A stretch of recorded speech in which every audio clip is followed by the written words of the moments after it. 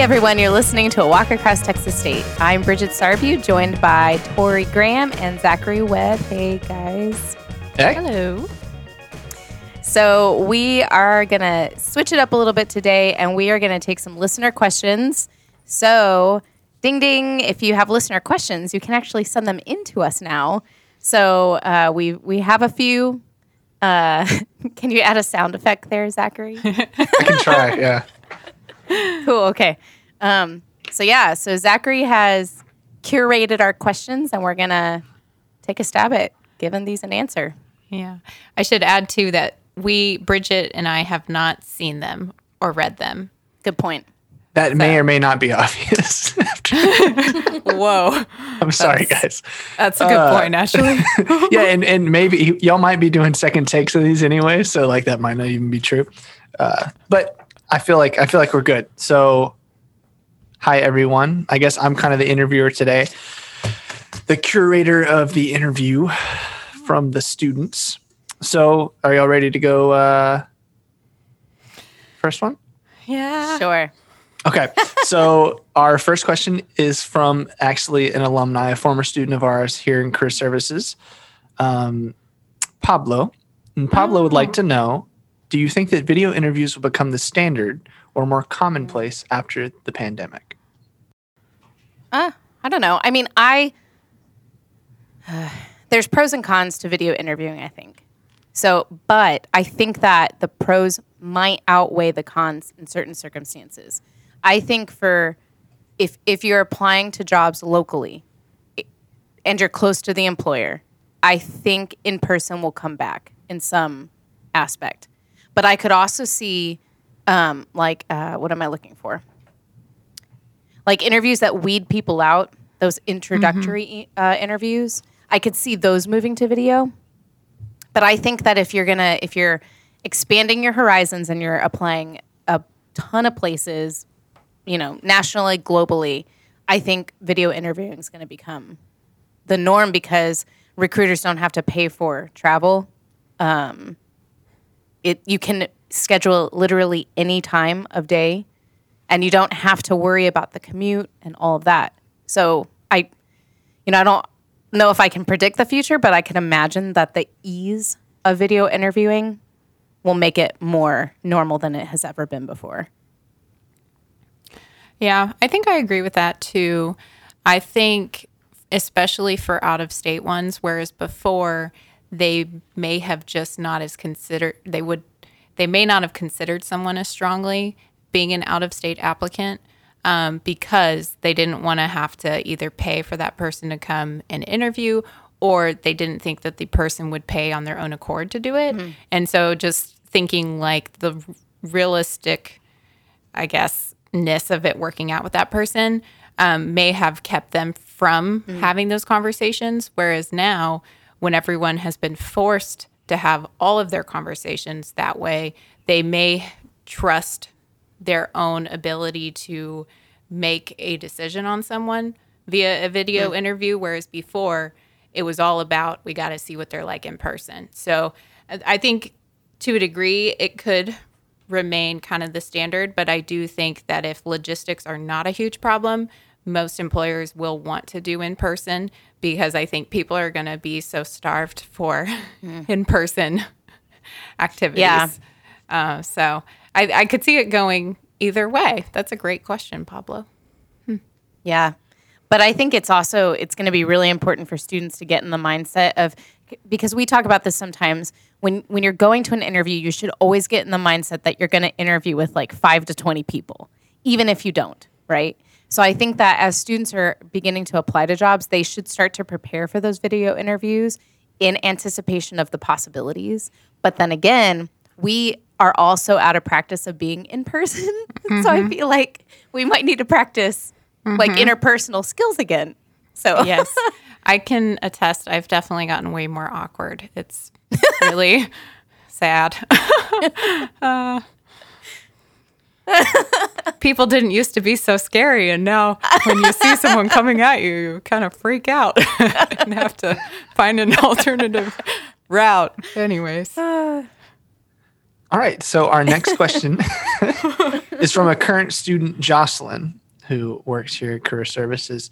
Her question is, what are some things students can do now to have a better chance at scoring a job after graduation? I'll contextualize this a little bit. Jocelyn's a sophomore or junior year. So what can students do at about that time frame to start preparing for the job search? Good question. I will jump in, I suppose.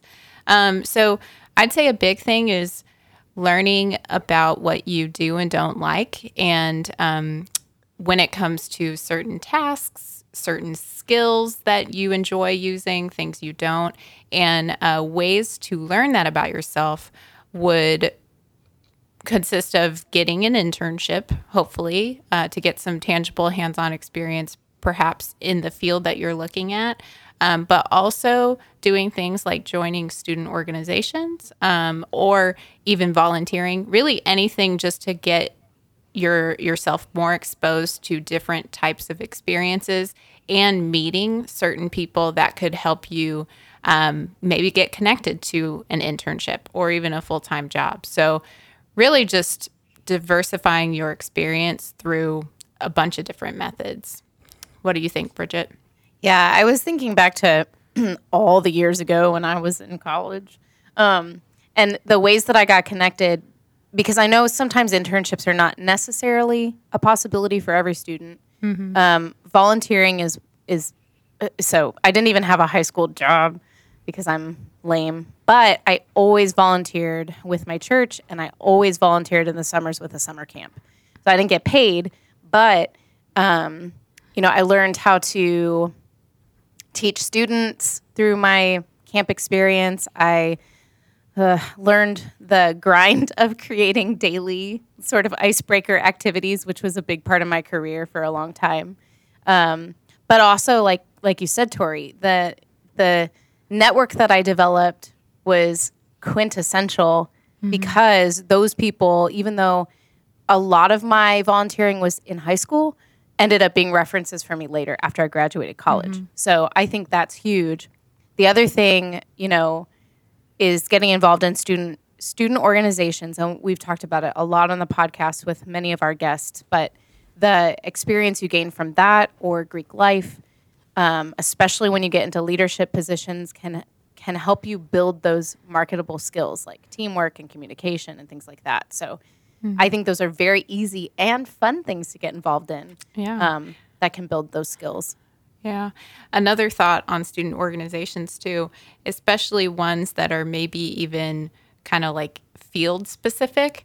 You never know when your peers may be working at an employer that you are trying to get your foot in the door with, 5 years down the road. And so if you have those relationships that are still strong, you just never know how that can actually directly affect your career.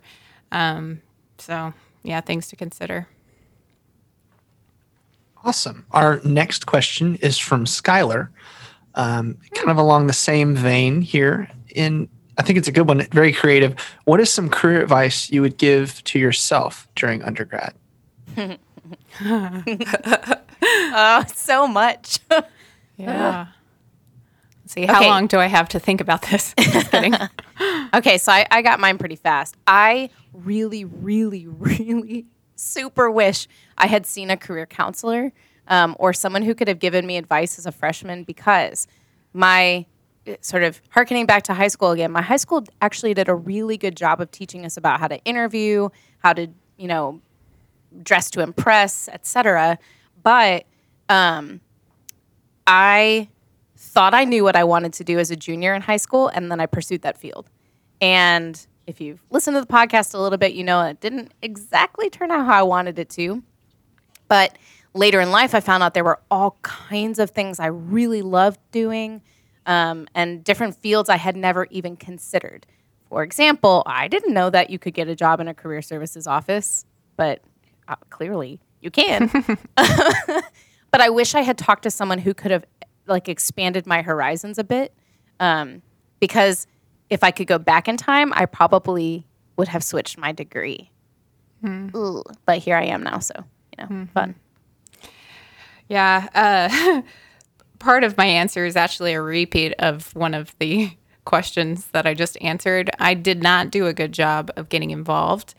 When I was at A&M, I was very focused really solely on my GPA, which I did do well at that, and it did help me get my first job, but it really has not been important at all since then.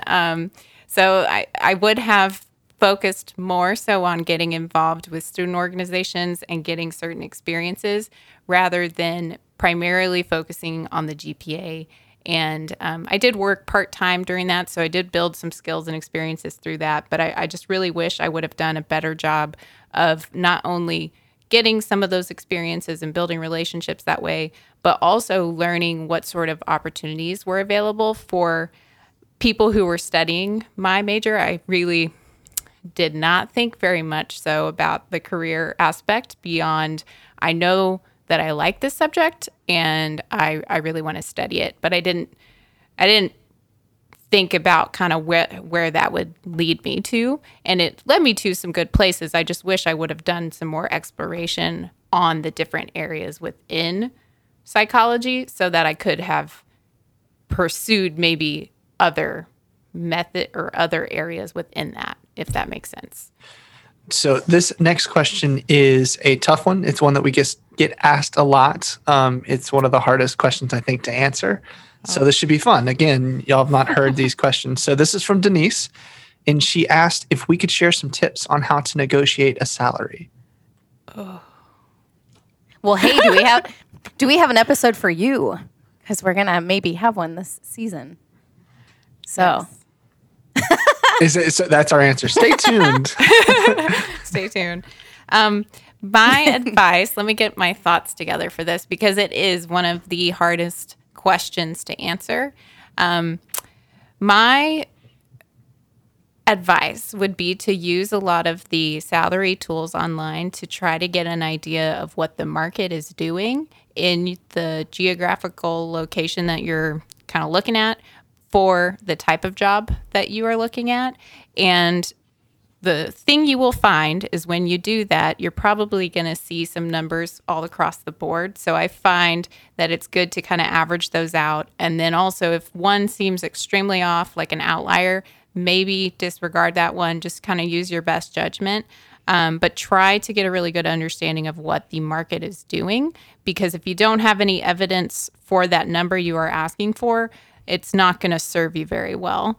So that would be my first advice. And then when it comes to presenting that to an employer, my advice is to never bring up money first. Let them bring that up because you don't want to come across as only that's the main thing you're focused on when it comes to a job. But I have heard and read that it's helpful to provide a range as opposed to like an exact number. But those are some guidance that I have.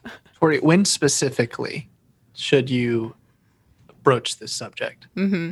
So I usually would recommend waiting until they ask you, what are you looking for? Or what are you looking for? And then I'd be prepared with my range and why that is my range, and also what you're bringing to the table, because employers don't tend to care so much about why you need this money. It's not because you need to pay your bills and you need to pay for your family and all that. They care about what's in it for them. And so you need to propose like, I'm bringing all these 25 million skills, and that is why I'm worth this salary.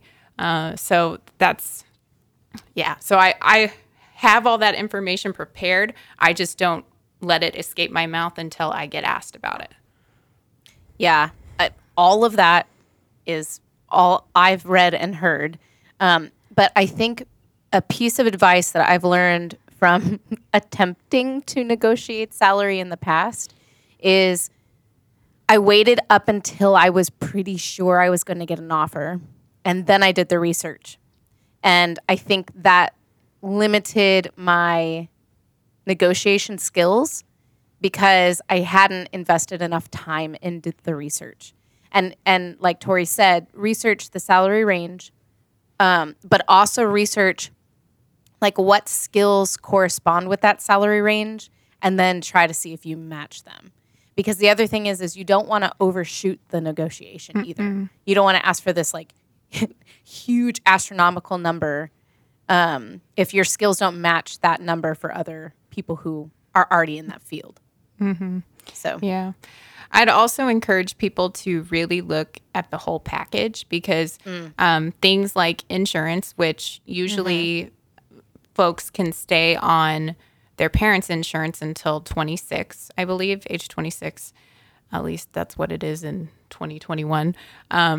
But at some point, you will probably need to pay for your own insurance. And so some companies cover that completely. Some, that's an additional $300 to $400 out of your paycheck.